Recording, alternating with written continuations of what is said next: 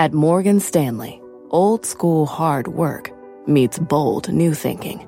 At 88 years old, we still see the world with the wonder of new eyes, helping you discover untapped possibilities and relentlessly working with you to make them real.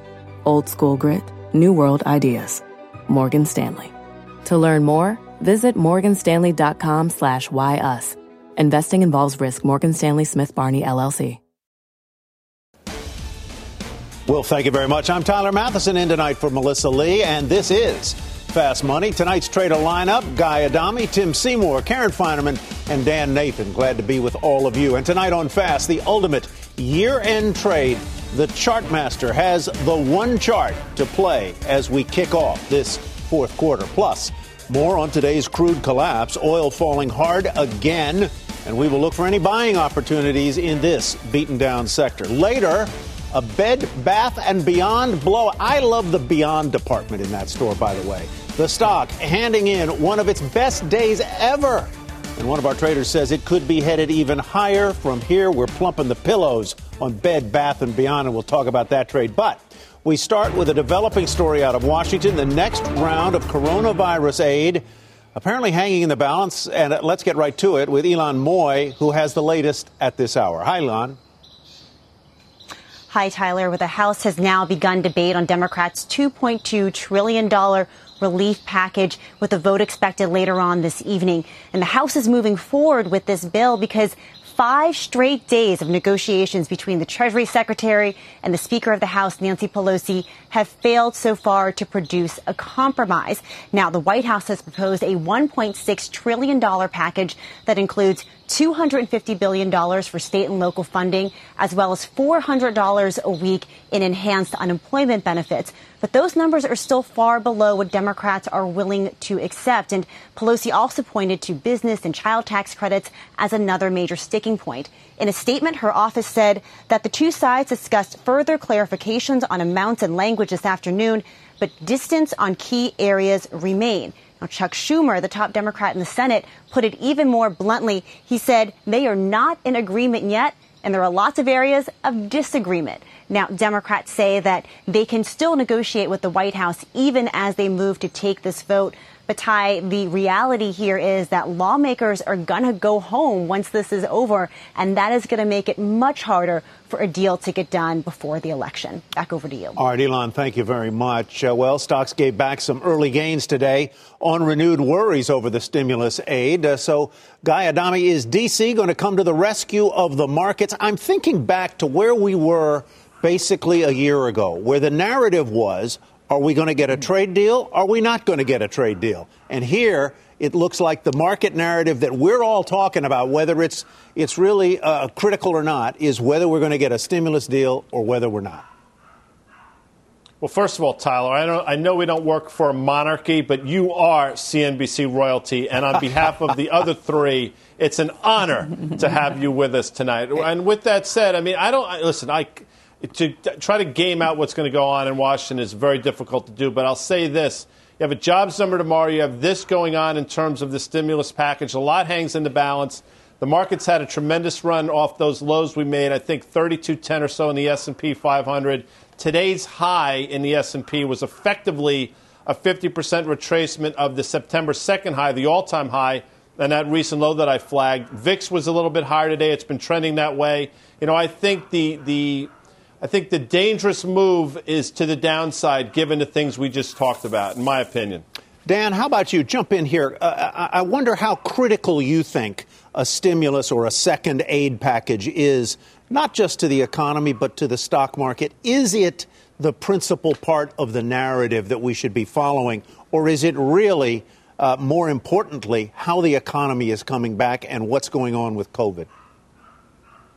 Yeah, I think it's a lot of, all of the above. How's that, Tyler? Okay. I mean, listen, the COVID thing, the market is acting as if there is no potential for a second wave at a time that we're starting to see spikes all over the country as we see schools and a lot of businesses reopening. So, the potential for a second wave and disruptions from that are pretty good. I think we can all agree there will not be the sort of lockdown that we saw in the spring. As it relates to stimulus, Fed Chairman Powell told us on a couple of times in September that monetary stimulus can only do so much. We need more fiscal stimulus. But here's the thing, this is fast money. We have a trading market. We have $1.6 trillion at $2.2 trillion. I think the White House really wants to get something done for political reasons. I think the House, which is run by the Dems, really want to get aid to the people that need it. So I think that we probably find something in the middle before the election. And I think that at the end of the day, that will help the markets. If you think about the volatility that we had, the downward volatility in September, I think it had a lot to do with obviously a bit of an overshoot in August, but then the likelihood that we are not going to see expanded unemployment benefits and a new stimulus package in September really kind of rattled some investors. So I would say all of the above. I would say that all of the above are not particularly priced into the equity market, and 3393, really big technical resistance in the S&P 500 with 3200, the most recent support that it bounced off of. Those are the levels I'm keying on. Karen, I'm thinking, because I know everybody on this show is crazy about music. In between breaks, there are lots of references to old songs. I'm going to think of that song. I think it was called Why Don't You Just Meet Me in the Middle? I think it was Maren Morris. Am I right? Am I right, everybody? Or am I wrong? Stuck in the middle with you, Steelers Wheel. Stuck in the middle with you. In the middle with you. That was Steelers Wheel. Yeah, stuck in the middle but the with you. Maren Morris one is a little more contemporary, Tim. I'm just trying to get you there. Karen, would you do anything different in your portfolio tomorrow if there was a stimulus deal tonight? Yes, I think I would. I think that you would have to be in more cyclical stuff. I think that I think the banks would do well, though they seem to be resistant to doing well in any scenario. But I would be more bullish for sure. I would be long the market. Probably take back protection. I would think the VIX would come down. I agree with everything each of them said, particularly Dan. I find myself in the unusual position of agreeing with everything Dan said about the stimulus, about the likelihood of the stimulus, why it weighed on the market in September, and what it would do in the short term. I think even more than positive vaccine data, a stimulus deal is much more immediate. Really? Even more than a vaccine? It would have more tonic effect. Tim, wrap up the conversation here. What do you think? Notice the royal wave to you, sir. Hey there. Also, I think, yes, the outperformance of transports and industrials as we got to the end of the third quarter is a trend I think you're going to absolutely see. Later on this show, we're going to talk about a resurgence in autos. But I think if you look at some of the machinery, whether it's a Cummins, whether it's a Whirlpool and light appliances, things that are supporting the construction boom, which, again, we got some construction spending numbers in the last couple of days. They were extraordinary. And I think those trends continue. Dan is talking about the overshoot of August. I think tech will continue to play ball, but I think they'll hold serve. I don't think they'll outperform.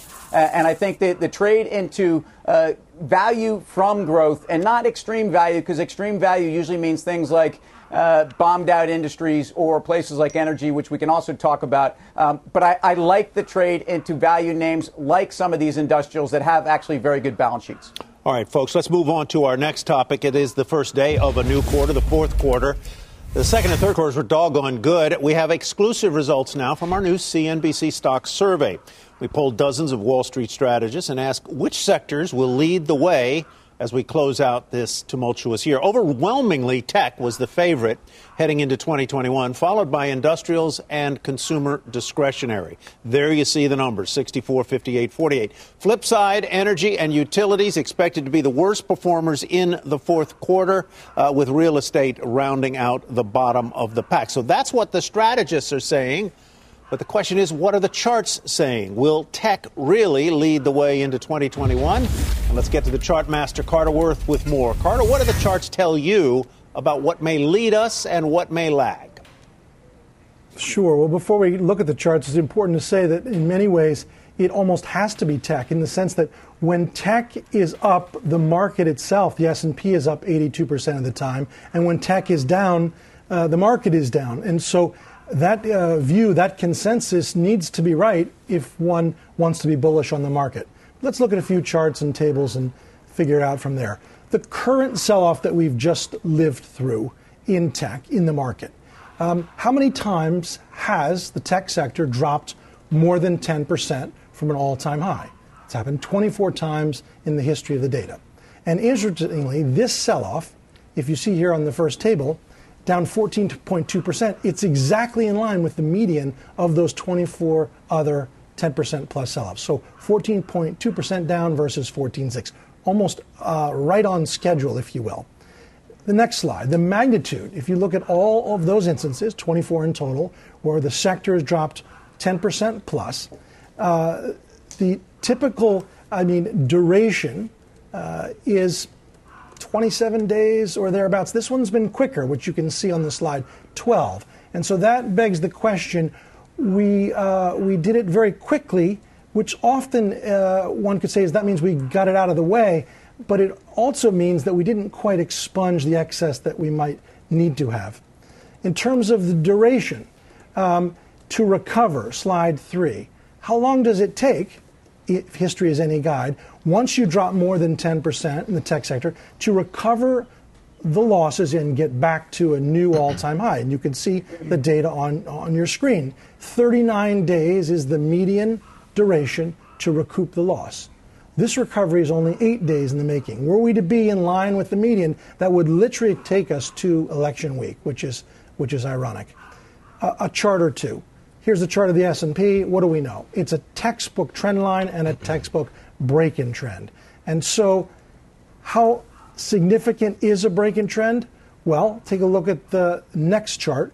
The other sell-offs, we've had 6 in total from the March low, were all confined to 5, 6, 7%. This one being down 14 is the issue. It's the first one that broke trend, and at a minimum, it takes 2 months to recover all the ground lost, and then there's the possibility that it's not going to be in line with the median, that it's going to be worse.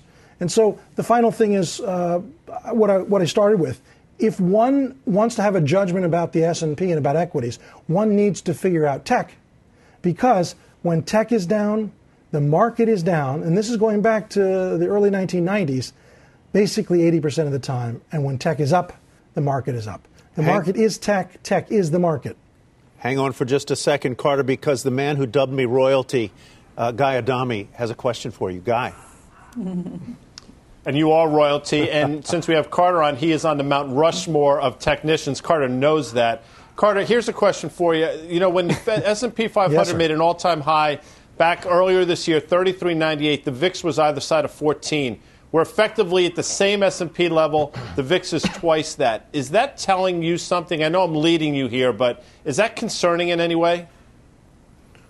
Well, it is, because what it is saying, and we know this, is that there's a certain trepidation among market participants, whether it is because of an election, or good or bad, whatever that means, or a vaccine, good or bad. And so the elevated VIX is a tell, and I think that's what you're leading to, that it's not quite the same as it was before, and therefore there's inherent risk in being long. All right, Carter, thank you very much. We appreciate it. We'll see you again soon, I hope. Let's stick with tech for just a minute. We got a market flash on Twilio, and Josh Lipton has it. Josh.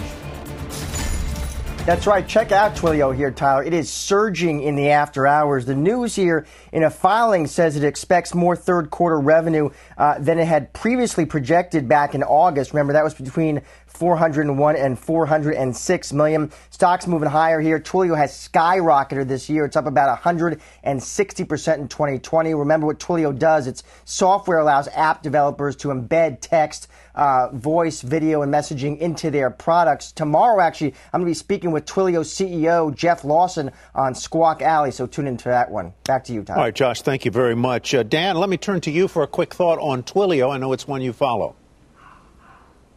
Yeah, interesting announcement today. The stock, I think, caught a little bit of a headwind from a strategic partnership with Microsoft. I think it was with Datadog the other day. So, these guys coming out, flexing a little bit. I mean, listen, this kind of plays into the stuff that's really working in technology. I mean, I think these are the sorts of names that are catching a lot of attention right now from the MAGA complex, from the mega cap tech. And I think these are the names that are going to continue to work, because I think a lot of investors at this point of the year, as we head into this last quarter, are far more interested in going with the unknowable, the things that don't have a lot of earnings but have tremendous revenue growth. And that's what I think will probably continue to work into the end of the year, especially as the MAGA complex, including Facebook, let's call it F-MAGA, they are going to be really faced with, no matter who's in the White House, no matter who has the Senate next year, they're going to be faced with a lot of regulatory hurdles, I think. And I think that's something that probably weighs on that category of tech stocks. All right, Tim, you want to jump in?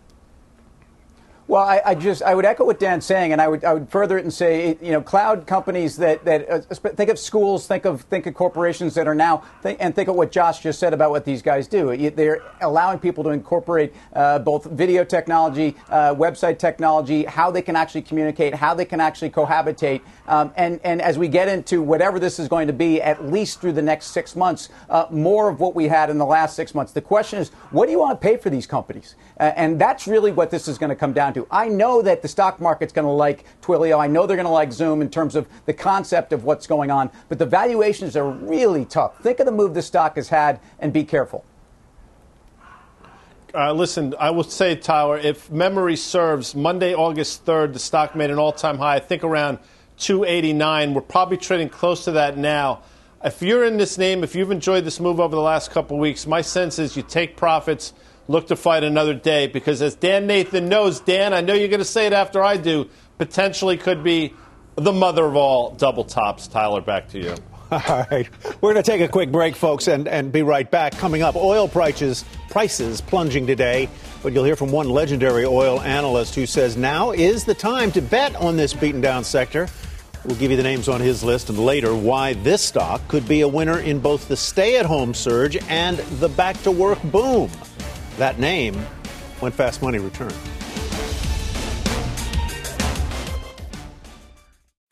What's on the horizon for financial markets?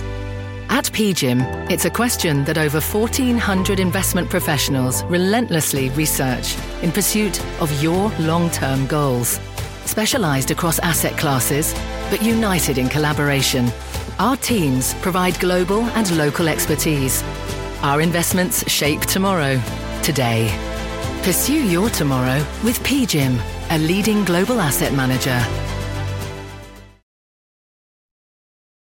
Welcome back, everybody, to Fast Money. Oil prices plunging to start the quarter. Crude down more than 4%, as you see right there, hitting its lowest level in nearly 2 weeks. A few factors at play today. Demand concerns as coronavirus cases continue to rise worldwide. Will the economy slow as a result?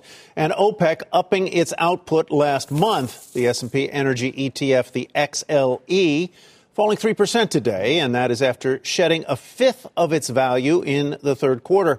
Karen, what do you think of crude's collapse, and is this a time to hold your breath and get in, or just sort of watch it?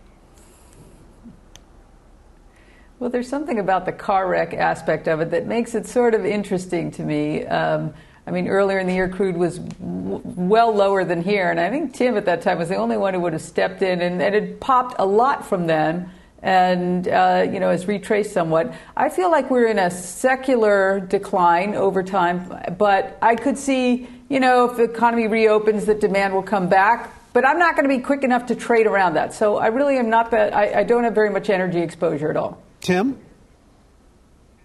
Think about March 6th. This was a Sunday, I believe, but certainly when OPEC, really Saudi and Russia decided to play a game of chicken. And that was, in terms of the overall markets and risk, that was the first linchpin that sent the markets down. And it was just one ingredient.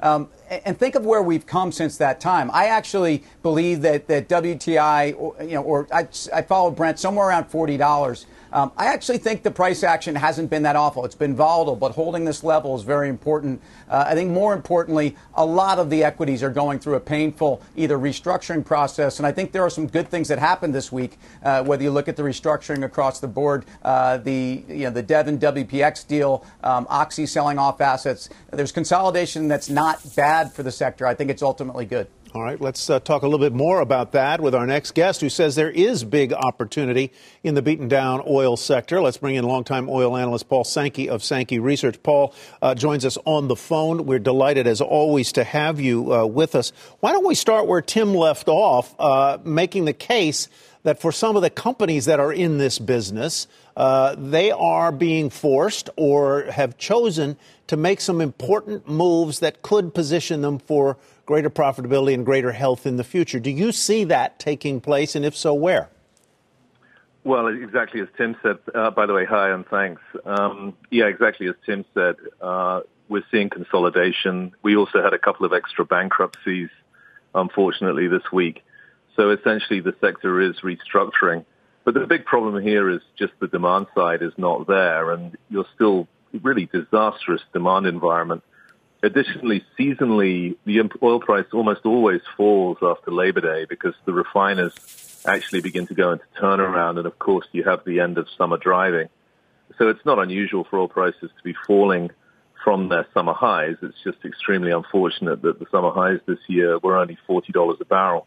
But yeah, there is definitely consolidation, and we are definitely taking out the weakest, unfortunately. So as far as the price goes, you point out that we've left the summer driving season, number one. People are staying home more and maybe not commuting or taking long road trips as much, because if in this country you go across state borders, nominally you're supposed to quarantine in many cases. So where does, both for seasonal reasons and habits changing reasons, where does the price of oil settle in, say, December, January, March? Well, I'll answer that immediately, that we think the low will be February, actually, of next year, which is the typical seasonal patterns, and we've said that all through summer. But I think it's important to highlight a couple of things. First, we talked about the whale, buying upside options in tech stocks, the SoftBank whale. My example was that we had the China whale. China was buying a lot of oil at the lows. And the concern today has been that China is weakening and has a lot of oil stored actually in floating storage offshore. So there's a problem that our whale has been beached, if you want. Secondly, airlines, it's not so much people driving. That's actually bullish. It's that no one's flying. And the IATA did a survey which found that 50% of people surveyed said they had no plans to travel by air in 2020. So there's a long way still to go. And that's really the problem in the sector, is that without air travel, you obviously lose jet fuel demand, which is going to stay oil-oriented for the next 20 years. And without that jet travel, we're just in a very tough cyclical downturn. That's a very interesting point. Hey, Paul, I think. Great having you. Go ahead, Guy, jump on in. I'm sorry, Tyler. No, Paul, it's great having you on. Last time you were with us, I think ExxonMobil, we were talking about the stock. You said there's going to be an opportunity to buy this at some point. It wasn't that day. I think Exxon closed around 33 today. I think the March low was 30.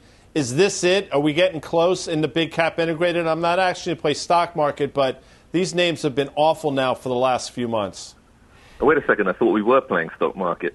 No, as I said, there's two problems with Exxon. Firstly, as I mentioned to you, the February 21 is when I think the low will be.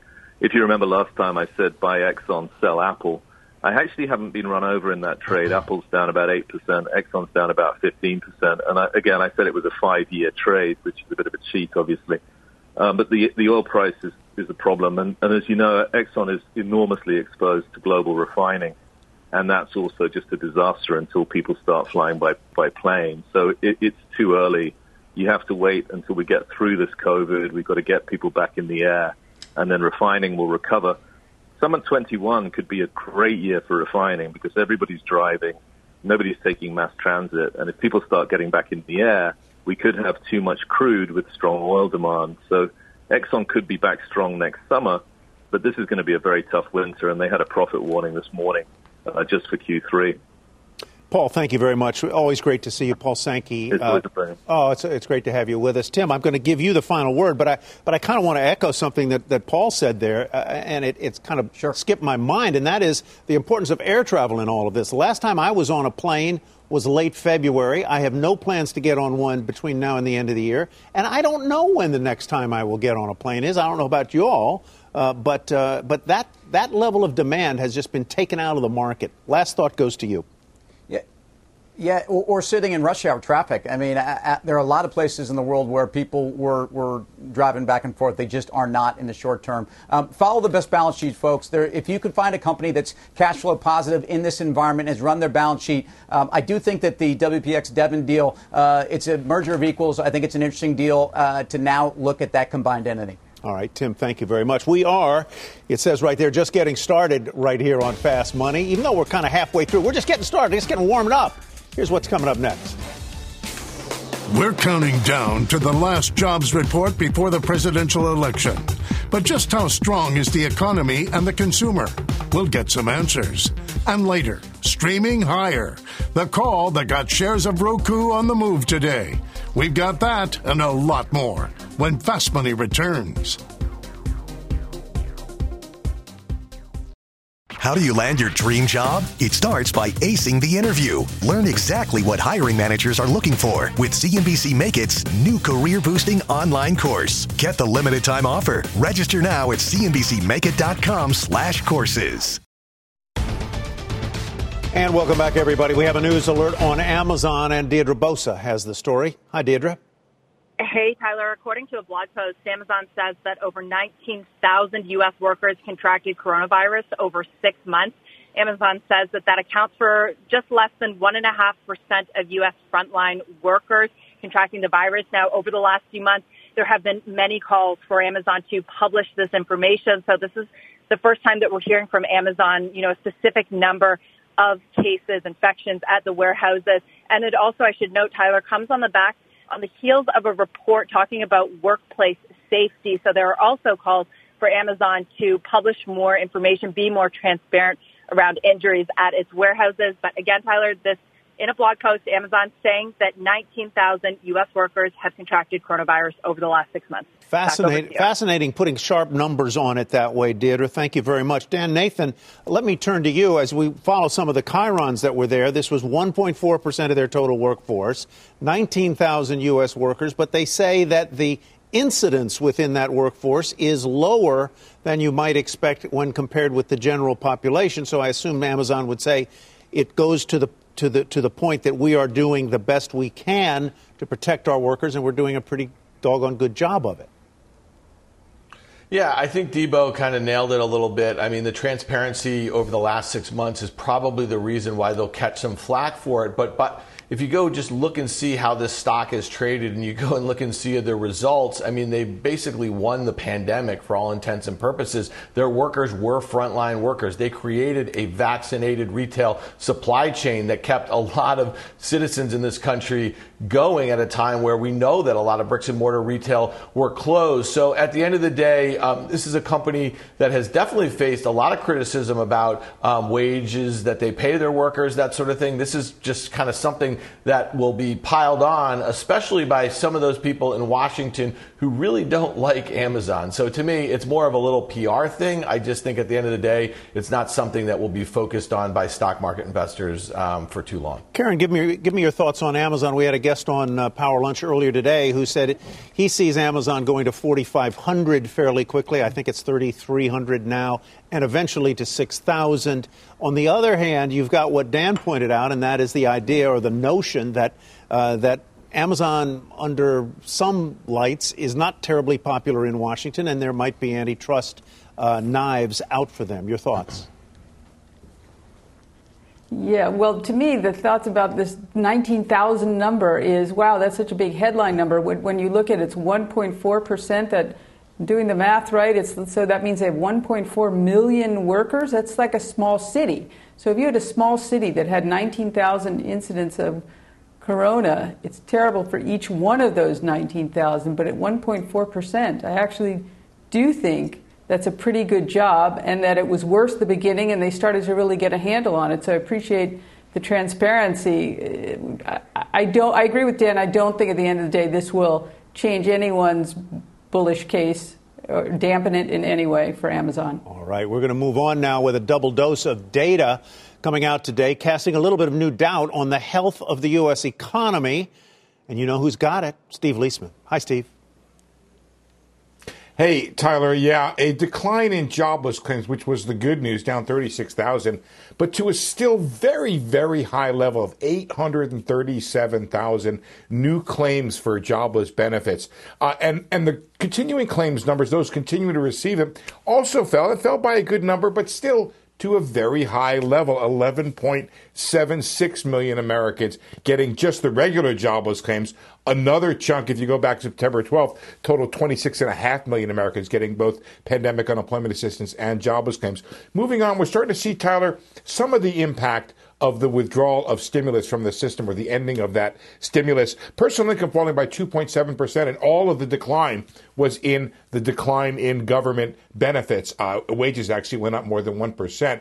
But spending hung in there, up 1% compared to an estimate of 0.9% on the street. So what happens when you have a decline in income and a rise in spending? Well, Tyler, comes from savings. Savings rate declining by 3.6%, but Americans still have a good amount saved up relative to where they were before the pandemic. You know what? I would call these data ambiguous, I suppose. They're not as good as you might expect in some cases, particularly the thing on falling incomes. That's real dollars that aren't getting spent. We have a jobs report tomorrow. I'd love to get your thoughts on that. We'll talk with the team here in just a minute about that. I'd like to get your thoughts on that, particularly in light of new layoffs that won't show up in the number we get tomorrow from the likes of Disney and probably from the airlines before very long. So, Tyler, I mean, ambiguous, I think, is a great word to use because there's so many different cross-currents in the economy right now. We're looking for 800,000 jobs to be created. In any other world, that would be an amazing number. It's quadruple what you would get, the 200,000 that we were all used to that we were doing in job growth before the pandemic. 800,000 is amazing. Except it still leaves 10.7 million jobs unrecovered from the pandemic. So there's still a very long way to go. Look, the people on your panel are acting and betting and investing like it's all done. We are now down, Tyler, to just kind of, why don't I call it a pretty bad recession from the worst recession since the Great Depression. Isn't it interesting that you say we're looking for 800,000 new jobs and we had something more than 800,000 new unemployment claims today? That tells you that's ambiguous, my friend. Steve, thank you. And as we await that final jobs report before the election, we are seeing a slew of corporate jobs cuts. As I mentioned just a moment ago, Disney announcing layoffs for 28,000 workers. I was amazed that number did not come up in the debate on Tuesday night, even though they took place on Tuesday or announced. J.P. Morgan and Allstate also announcing cuts. And today, United and American Airlines furloughing more than 30,000 workers. So what are these layoffs saying about the true state of the economy? Who would like to begin here? I call it an ambiguous data read, better than we would have thought in March, but certainly not an all clear flag. Tim, go ahead. Tim is waving his hands like it's a Zoom call. I didn't know what to do, King Tyler, because if you throw it out to this group, there's a lot of meat and a lot of people reaching for scraps. So I say this. I mean, the spending data reflects the $600 a month of stimulus that rolled off.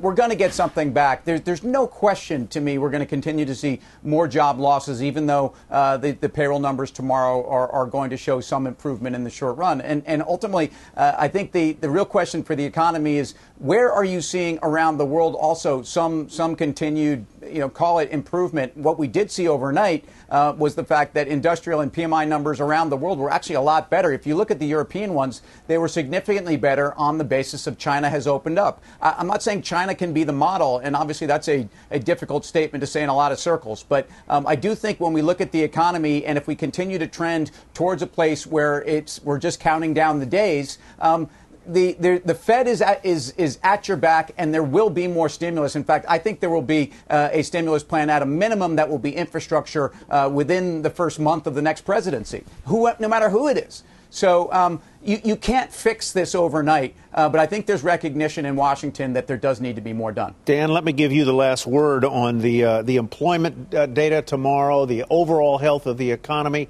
It looks like lots of companies, largely tech companies, some of the big retail companies, are doing very well. But I go and take a walk down the street of my town in New Jersey, and I see one store after another that is gone. Yeah. I see one for rent vacancy available sign after another.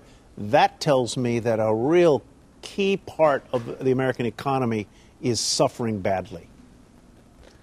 Well, it's suffering badly at a time where there's been tremendous innovation, and I think Tim used the expression earlier, just the acceleration of certain trends which are being affected dramatically by technology and innovation. So the scars on our economy as it relates to workers is going to last for years, probably afterwards. And when you think about structurally high unemployment, we're talking about an 8.2% number that's up from 3.6, I think, in January of this year. It's actually much higher when you consider how many people have left the workforce. And I guess I'll just make the last point that, about those Disney and those 28,000 workers. They did not want to lay those workers off. They had them furloughed.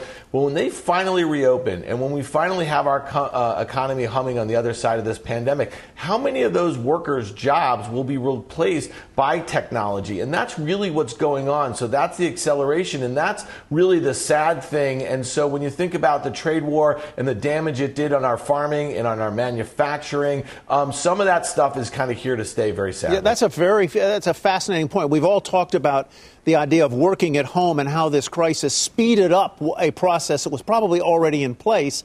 And you're taking it into another context, and I think making a very valid point that some of these transitions were already happening, and this has accelerated them. Dan, thank you very much. We're going to take a break. Coming up, some upbeat news on the car lot. Sending shares of GM and Ford higher today, but is this rally about to stall? And later, a surprise surge in a long-suffering retail stock that my wife just loves. This name just posted its third best day ever. We'll tell you what it is, why she takes me there so often, when Fast Money returns.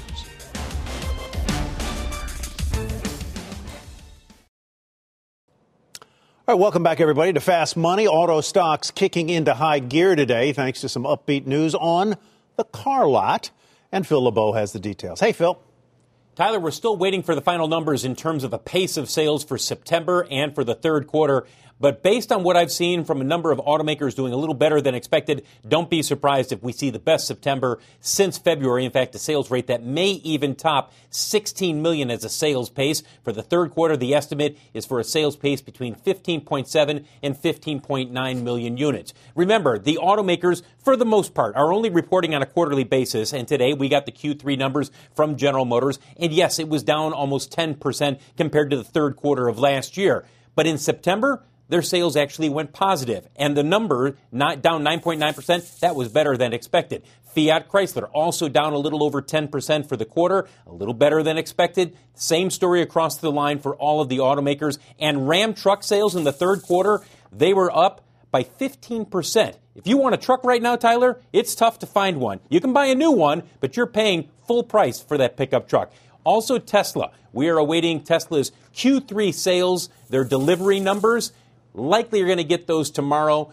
And what people are going to be focused on, how many vehicles did they deliver? Did they meet the expectation of delivering 137,000 vehicles? Remember, the big focus for Tesla, Tyler, is going to be China, as well as Model 3, as well as what do they have left to deliver in the fourth quarter in order to meet the target of at least 500,000 vehicles being delivered this year. All right, Phil, thanks very much. We're going to trade it now. Guy, I think Phil inadvertently gave us a yogiism right there. He said this was the best September since February. That's what he said. The best September since February. Go ahead, Guy. Ty, I know when you're having your blue plate specials at Denny's, you're watching Fast Money, and I know that when you do watch, you see that Carvana's been a name we've talked about literally for 6-7 months now. And look at the move in the stock today. Tremendous move, new all-time high. To me, and we've been saying this for a while, the only way to play, in my opinion, the autos are names like this, and Carvana still grinds higher because people are finding the trucks that you can't find at the dealership at places like Carvana. Carvana. Dan, you're nodding there. You like it? Well, we had this conversation last week, and my view is if you like Carvana, then you have to like AutoNation. This is a company that's doing 40% or so of their sales online, and they also got the trucks, as Guy likes to say, a little bit. And it's obviously a much cheaper stock on a valuation basis, too. So if you like Carvana, I like AutoNation. All right, thanks a lot. Coming up, shares of Bed Bath & Beyond. That's the store topping the tape. We'll tell you what sent that stock surging today. And it's not just Bed Bath & Beyond. We will tell you what it sent investors streaming into shares of Roku today. Stick with us. Fast Money will be back in 2.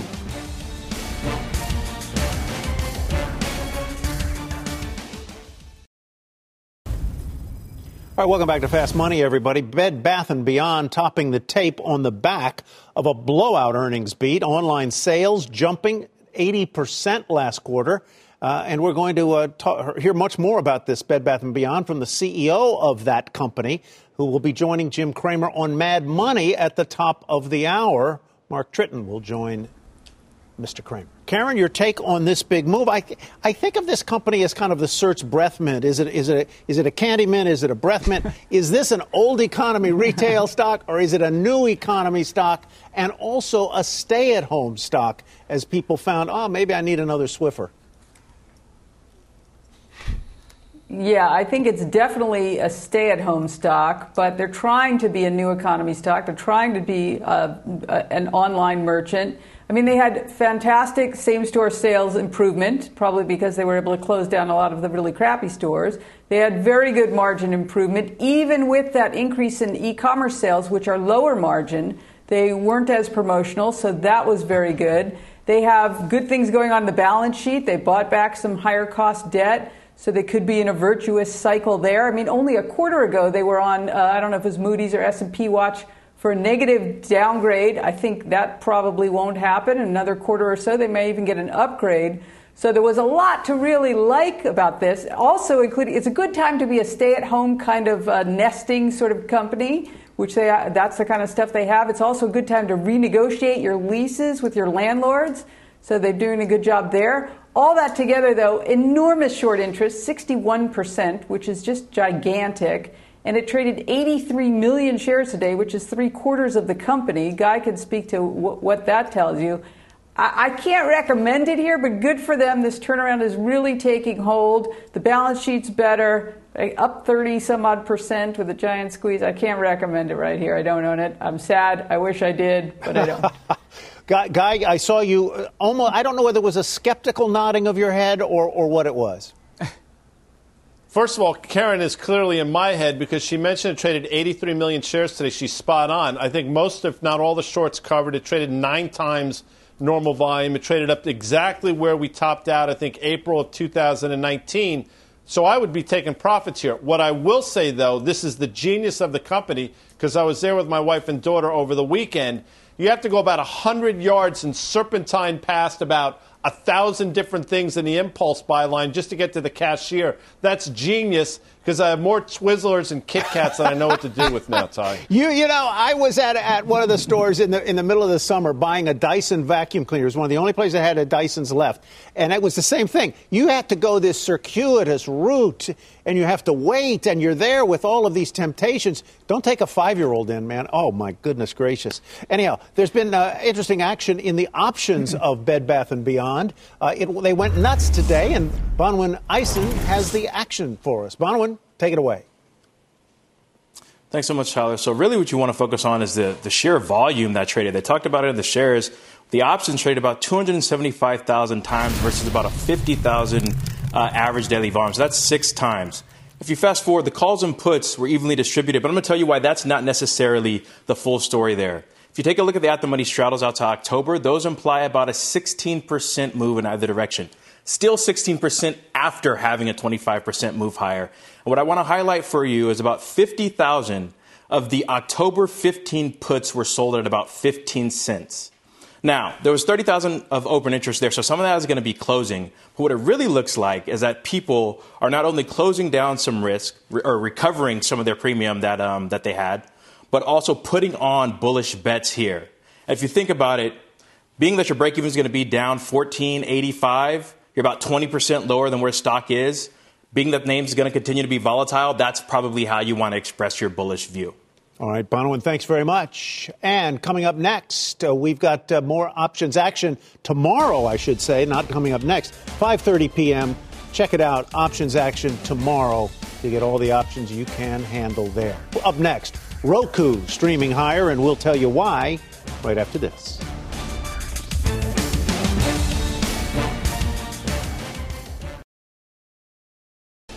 All right, folks, take a look at shares of Roku jumping more than 6% today after Citi upped its price target to $220 a share. That is a 10% upside from where it closed today. Roku hitting new all-time highs. When we return, we'll bring you some final trades.